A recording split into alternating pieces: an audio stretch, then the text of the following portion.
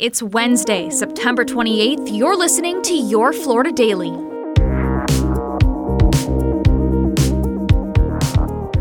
I'm Katrina Scales.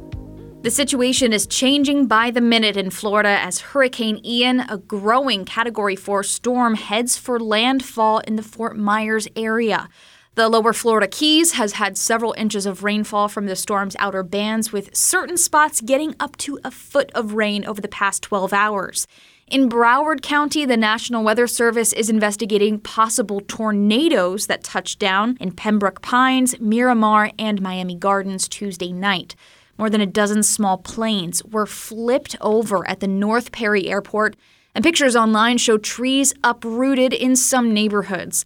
As of this morning, the center of Ian is forecast to move over central Florida Wednesday night and Thursday morning, when it should push across Volusia County, emerging into the Atlantic Ocean by late Thursday. A storm of this magnitude will produce catastrophic flooding and life-threatening storm surge on the Gulf Coast of Florida, and the highest risk areas are ranging from Collier County up to Sarasota County. The current track has the storm making landfall in Charlotte County.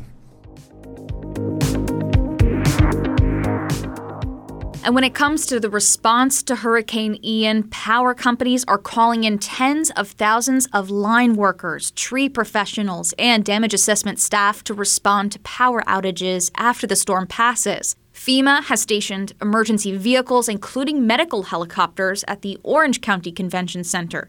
Governor Ron DeSantis has suspended all tolls on toll roads in Tampa and the Orlando area. Several airports, including Orlando International, stopping all flights today until the wind and rain dies down. As always, you can keep up with the latest information about this storm on clickorlando.com. Now, a not-so-random Florida fact.